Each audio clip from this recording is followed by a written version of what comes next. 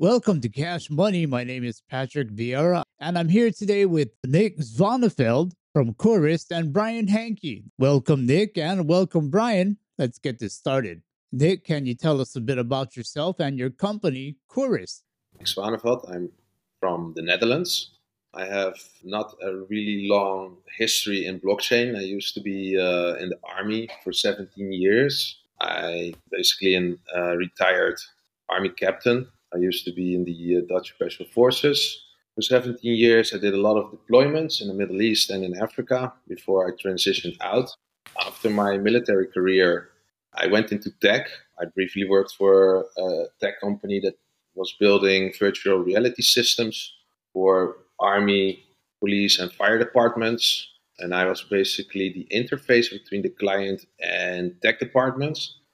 And I got really interested in the deeper technology itself. And then I also decided to go into learning more about programming itself. Absolutely no, not a developer, but I really find it interesting to see how it works. And after a while, after some courses I ran into an opportunity to start current business of Chorist, where we tokenize existing trees in order to generate carbon offsets. This is basically how it started. It really helped me to have a deeper layer of understanding what blockchain really was and how it operates, and also be able to read the code to also come up with the business idea. And then, yeah, the beginning of 2021, I basically wrote the first white paper for Chorus, where we explain how we think we can go and disrupt also the current carbon markets. And yeah, then we just started building it from scratch. So we came up with the tokenomics model that basically brings existing trees on chain, called NF trees, that generate CO2 tokens equivalent to the amount of CO2 that is actually being absorbed by the trees. And in this way, we create fungible carbon that has been absorbed. And then the carbon is tradable, and you can use it, those tokens, those CO2 tokens, to issue yourself what we call a proof of carbon compensation certificate. You're burning an equivalent amount of CO2 that you want to compensate either for yourself or for a business. And you want to be able to prove that, right, on chain, that you compensated a certain amount and for what reason, in order to avoid having claims that are not really backed by anything. So yeah, that's basically what we have built, a decentralized application for carbon offsets. That's really interesting. How exactly do you prove this all on chain? Yeah.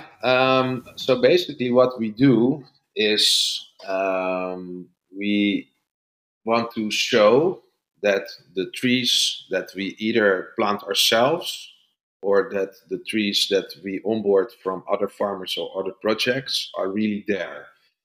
We chose to go with the most scalable solution, and that's satellite data.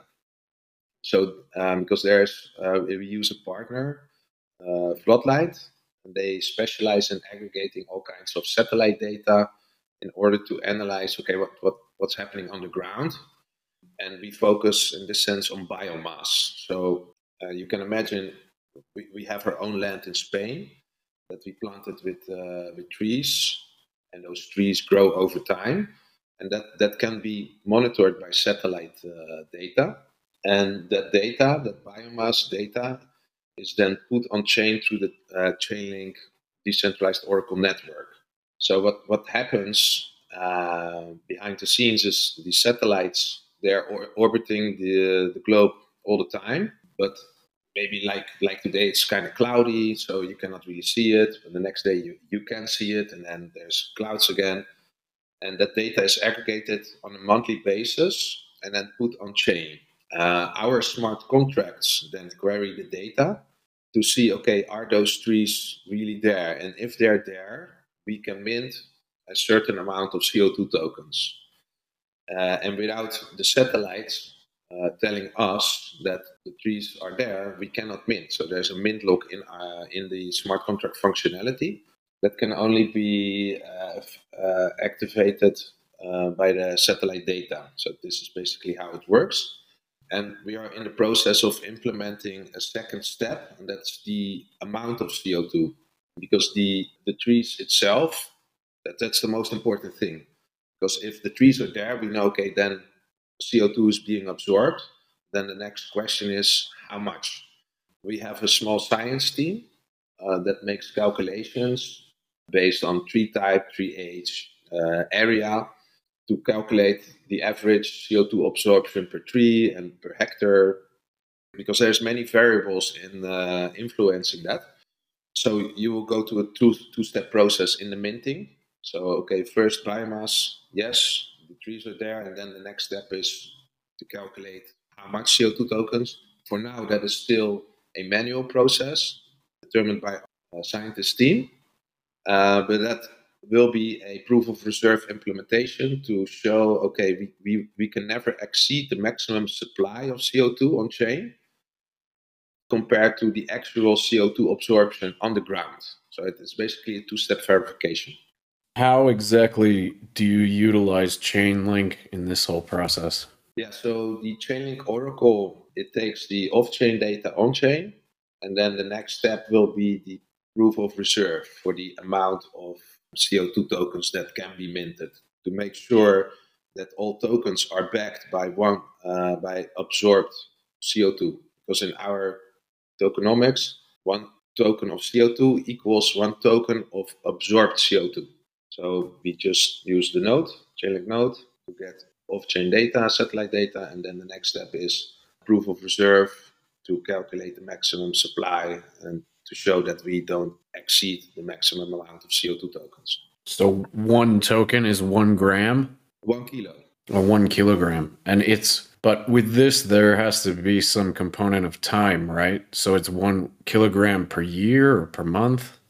So we calculate the average CO2 absorption per tree or per hectare, for example. So the trees that we did ourselves as a fig tree, and at this stage they absorb like 25 kilos per year. So that would be and they are like claimable in the same rate as the CO2 being absorbed. So that means that a user that is holding the NF3, he can claim like 2 tokens a month or so. Each token is 1 kilogram of CO2. There's no time component to the token. There's a time component to the NFT representing the tree or the land and how often it can generate a token. Yes. Yeah. Correct. Yeah. And so then in this way, from a logic standpoint in the smart contracts and the code, this is really not much different from how our token works, where we have the Chainlink proof of reserve that says how many grams of gold are in the vault, checks to make sure there are no more tokens than there are grams of gold. Is that accurate? Yeah, I think that's accurate, because we both our projects are dealing with a real world asset. Chainlink network basically allows us to show to our potential, to our customers, our users, that all the real world assets are there. So the mechanism is actually the same. The only thing that is different in our two projects is, okay, one is a static object that is in a vault, and the other object is like it's a living organism, right? So it's the measurement is slightly different, but the process of getting it on chain and into our contracts is I think almost identical. That's super interesting how this proof of reserve can apply directly to so many different ideas and different technologies. So you mentioned earlier that Courist is disrupting the carbon markets and you're going at it with a different approach. How exactly are you disrupting the markets? Yeah, we do that in multiple ways. The first one is by building a system that is 100% on chain and that doesn't rely on a middleman. So basically, the classical crypto disruption model, because now you have carbon credits, voluntary carbon credits market, mandatory carbon credits markets. It's super untransparent because, first of all, you don't really know where they're coming from. If those projects are legit, you have to trust on a issuing entity to assess, calculate the carbon credits, and then they have their own database, and then it's sold off to banks or brokers or governments, whatever. And it's not really open, right? It's all Web 2.0. So that's the first one. Now you see that carbon credits have found their way also on chain, where they bridge basically carbon credits onto the blockchain. But that, in my opinion, that's not the best solution, because you're basically trying to bend legacy technology into new technology. We chose to do that completely on chain because you have some issues with the carbon credits markets, and that's double counting, double claiming. That leads to greenwashing. So because carbon credits are basically a centralized databases, you never know for sure how often they have been sold, when they are retired. So when people use it to claim carbon neutrality, then they have to retire carbon credits. And there has been issues in the market where companies claim they have compensated using carbon credits, but then people discover, okay, it was low quality projects, there was double counting, double spending. So that accounting can only be improved if you take it to the blockchain. And then the second one is the integration of the satellite data on a monthly basis and directly feeding that into the CO2 token minting functionality. So without that data, we cannot mint. That takes it a step further, right? So you have the accounting for the CO2 sequestration on chain, and then you have the quality check for minting by the satellite data, giving you a certain warranty, right, for the quality of the tokens. That's the second one. Chorus not only has that own mechanism technology, we also introduced their own standard, which we call the Chorus Carbon Standard, that allows us to onboard other projects and farmers. So we are not doing only our own projects where we buy our own land, plant our own trees, but we can also onboard farmers globally because we have a certified standard. We were audited. It took a while to get that done, but we are now officially audited. They're saying, okay, what Chorus is doing is legit. The methodology, it's audited, it's correct. So we can now basically, and that allows us to remove the barrier to entry for small and medium-sized farmers to enter the carbon market. Because now the barrier to entry is pretty high. Let's say if you're a farmer in Africa and you are planting new trees, they are absorbing CO2, but how do you sell it? Now they have to basically reach out to another issuer of carbon credits. Those farmers now have to pay quite some significant amount of dollars to get audited and then get registered and then get carbon credits issued, and then they sell it. But we said, okay, the majority of the farmers, especially in developing countries, are small, medium-sized farmers, but they're doing a great job. They are working hard, and their trees are absorbing CO2, but they have no access to funds, right? And we came up with a business model where we can onboard them for free. So a farmer in Africa can reach out to us or anywhere in the world, and after our own due diligence process to see if they are legit, if they are complying with the Chorus Carbon Standard, meaning, okay, you have to do a new project, you have to respect biodiversity, you cannot bring invasive species there. So because we really want to focus also on the quality of the project, because we don't want to have monoculture, people like plant just one type of species that is disrupting the local biodiversity. So after that process, they can get onboarded. We map the area, pass it over to our satellite partner, and then we track and trace them each month. We mint the NFT that represents their land, and then they start generating their own CO2 tokens. 92% of the CO2 tokens that they generate go directly to their own wallet, right? Because the farmer basically, all he needs to do is have a wallet. We mint the NFT that represents a certain amount of CO2 tokens each year. Then we send that NFT to the wallet, and he goes to our DApp and mints and claims his own CO2 tokens, and it's off. He's in full control. And our business model, we take a fee for the claiming, paid in CO2, and that's how we manage to keep the onboarding for free, right? Because we have to offset our costs for satellite data, for our tech, for our people, but we don't want to raise the barrier to entry for a farmer by paying us upfront. So we said, okay, we take a portion of the CO2 they generate.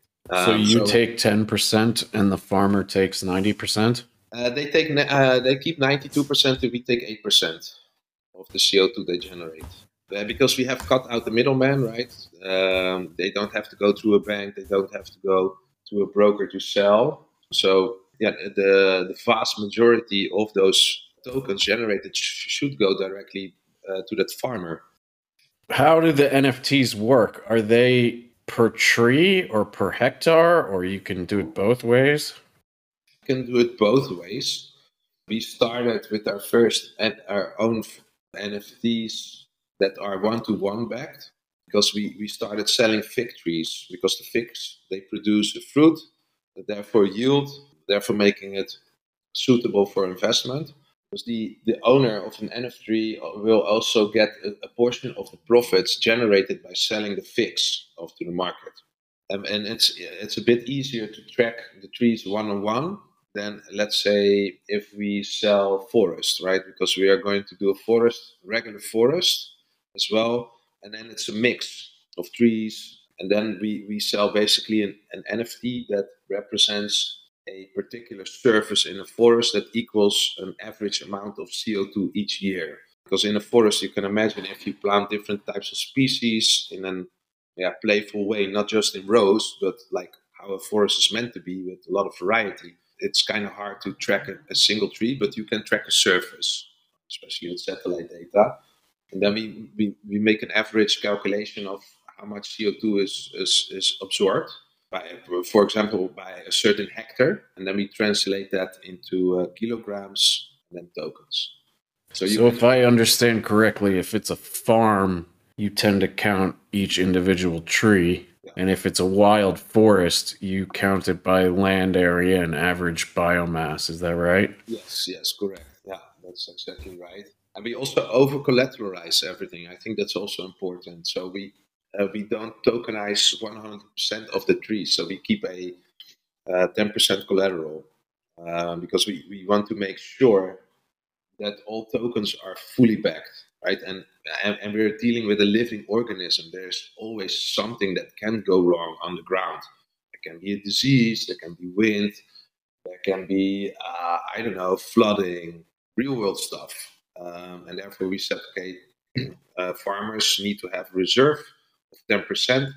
So in order to guarantee that those CO2 tokens are always backed. What about the other side of the equation from the investor side? Do people have to be accredited for this? And do they have to be accredited for other solutions currently on the market? No, that's it's all decentralized. So our NFTs are available on open marketplaces. People can even resell it on OpenSea, or we have another partner that we use as our primary marketplace. We work together with a gaming company, and we utilize their marketplace as well, because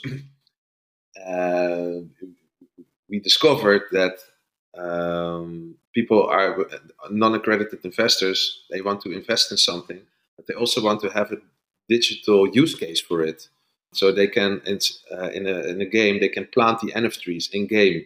So they can have like a real world tree that is usable in the game as well. And it's producing a yield in the meantime, right? And we said like, okay, that's cool. So you have double utility. But and we discovered like, okay, the carbon market is very hard to access if you're a non-accredited investor. It now happens by specialized exchanges or brokers or banks. But if retail or non-accredited investors want to invest in carbon, how do they do it now? It's kind of hard. So we are bringing a solution that decentralizes trading in carbon. Not only that, but I guess since these tokens are only generated after the carbon has already been absorbed, if you foresee a shortage in that marketplace, you can hold on to these, you can stockpile them and sell them at a later date, right? Yeah, correct. Yeah. So Yeah, that's up to the NF3 holder or the CO2 buyer to decide. Yeah, that's I think the beauty about the CO2 token. It's not a credit, carbon credit. I don't believe in carbon credits because if you want to compensate it, it should be done through a token that actually is representing something already happened in the past, right? CO2, it needs to be absorbed because a credit, okay, CO2 might be absorbed in the future. Then for me, that the accounting is wrong. If you want to compensate something of CO2 needs to be absorbed. Otherwise, I'm emitting something. I'm emitting CO2 that is not being absorbed before I emit. So yeah, it doesn't really help to create a more efficient market. I think so by using credits.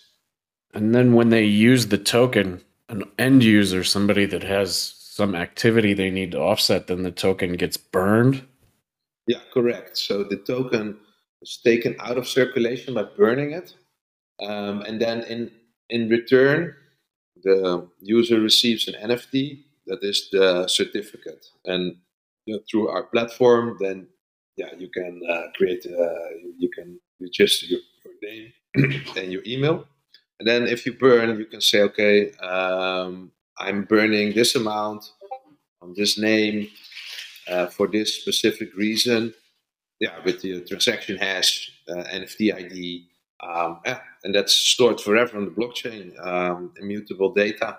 So if you're taking a flight somewhere and you want to compensate, yeah, you can burn the equivalent amount of CO2 that your flight is emitting, create the NFT, and show it on your social media or whatever, because it's there on the blockchain with your name attached on it, the amount and the reason.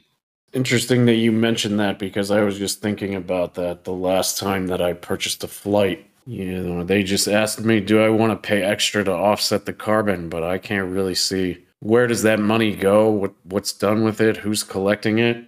So is it on your roadmap to kind of integrate directly with e-commerce platforms to allow people to get these tokens to offset any given activity?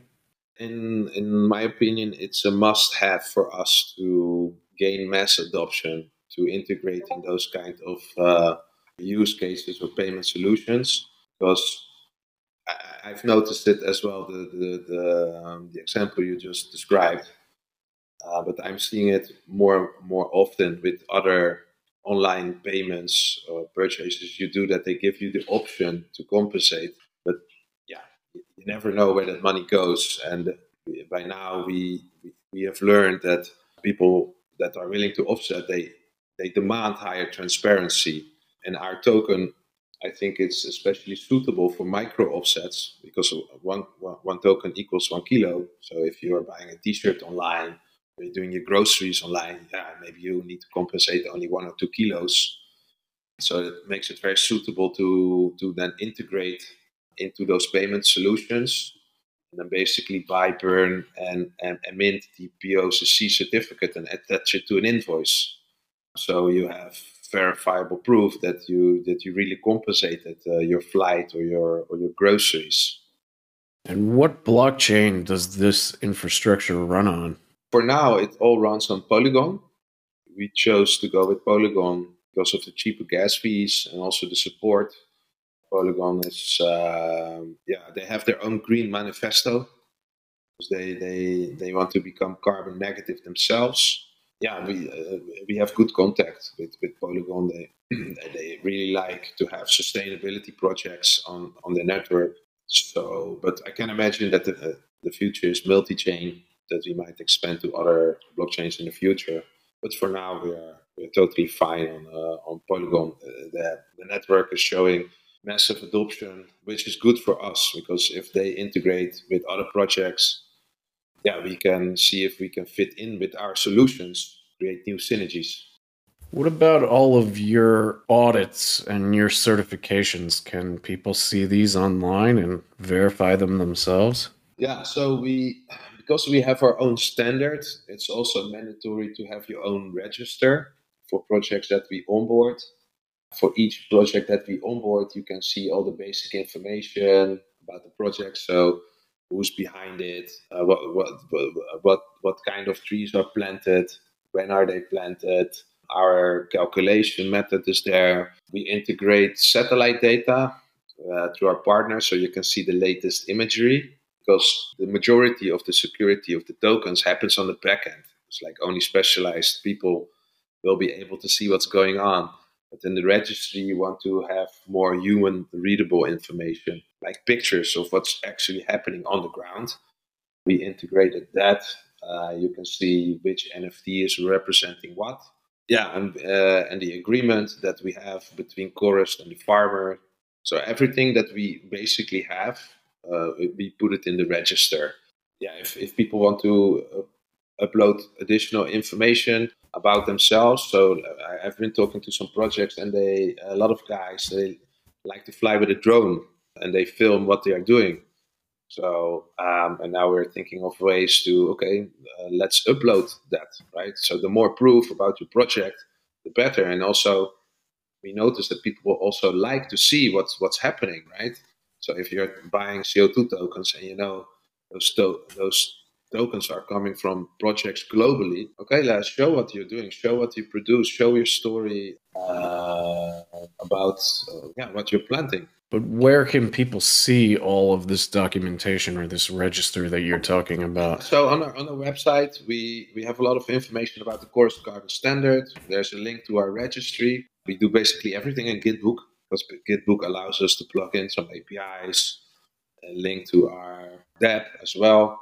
So go to our website, chorus.io, and then you can go into the Chorus Carbon Standard, find the link to the registry, find the link to the report done by the auditor to see, what are those Chorus people actually doing? What is their scientific methodology for calculation? Yeah, you can track the NFTs that we will be minting for the farmers and sending to them, so you can see which farmer is holding what, when are they claiming, where are those CO2 tokens going through, how many tokens are being burned.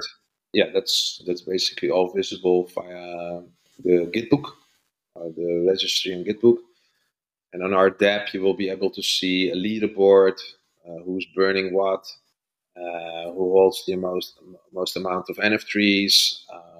And of course, the blockchain itself can show the minting and the burning of CO2. And that's the beauty about Polygon Scan. Go to Polygon Scan, look for the tokens, and you can track and trace it yourself. Anything else that you want to cover that I haven't asked you already? Yeah, we are looking to expand our own tree planting activities, and hopefully inspire also other people to start doing their own green projects, because we hope that people that maybe are sitting on land or thinking to buy land but they don't really know how to monetize it, get inspired by it, and then see if they can get onboarded or not.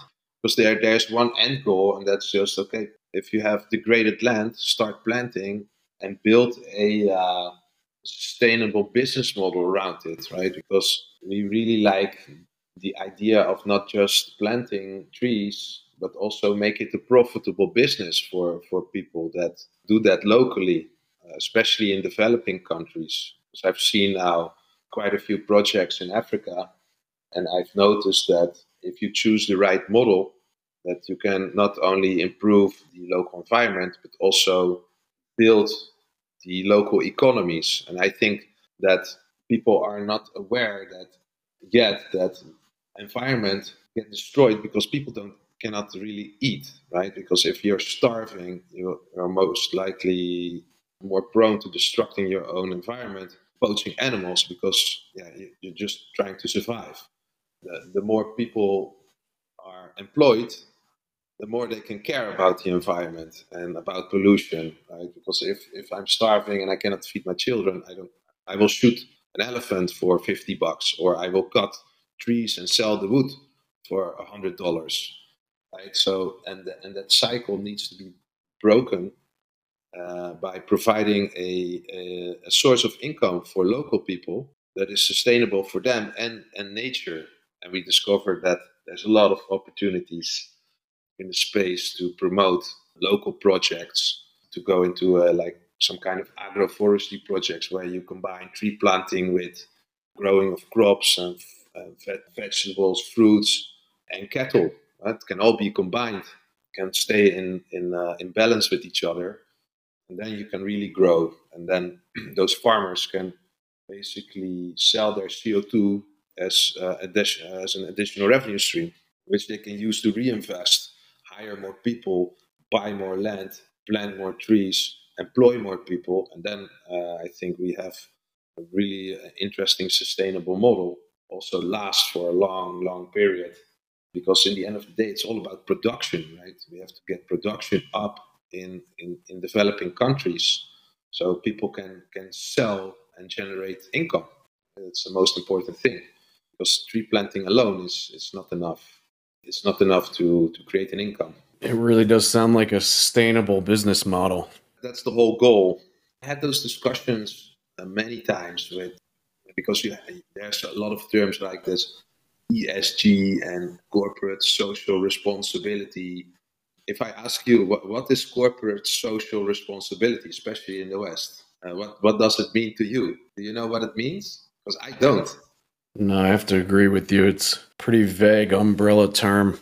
Because I think corporate social responsibility should be very simple. Is okay, you are hiring more people and you're paying them more, and you're producing a good or a service that goes down in price because you become more efficient as a company.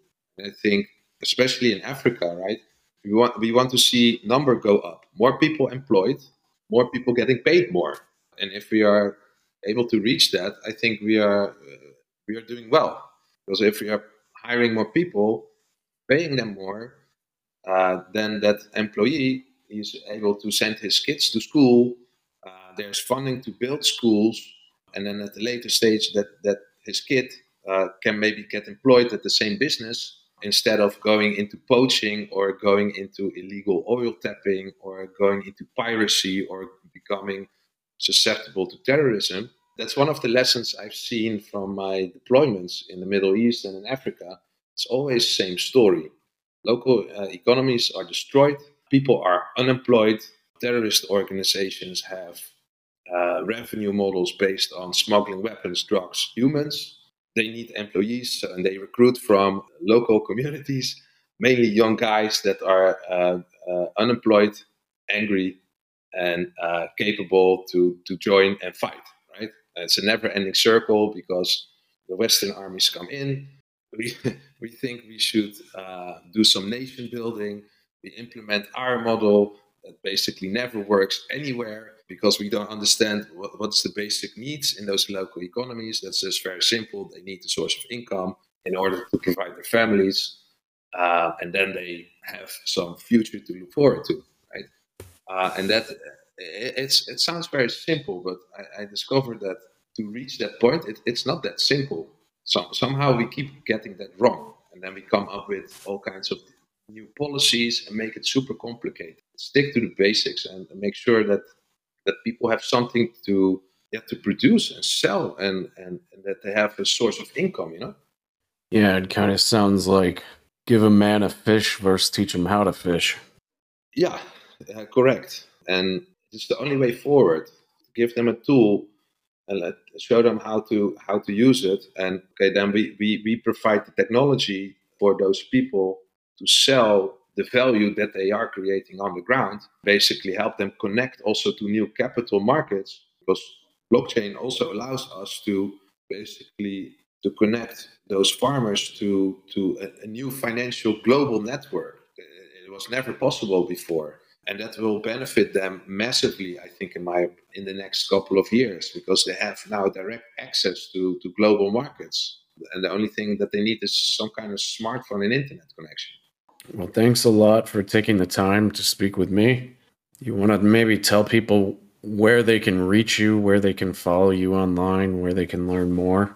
Yeah, so on our website, chorus.io, you can find the majority of the information. I'm mainly active on LinkedIn. I'm not really active on Twitter. We have Chorus Official on Twitter where we post about the things we are doing.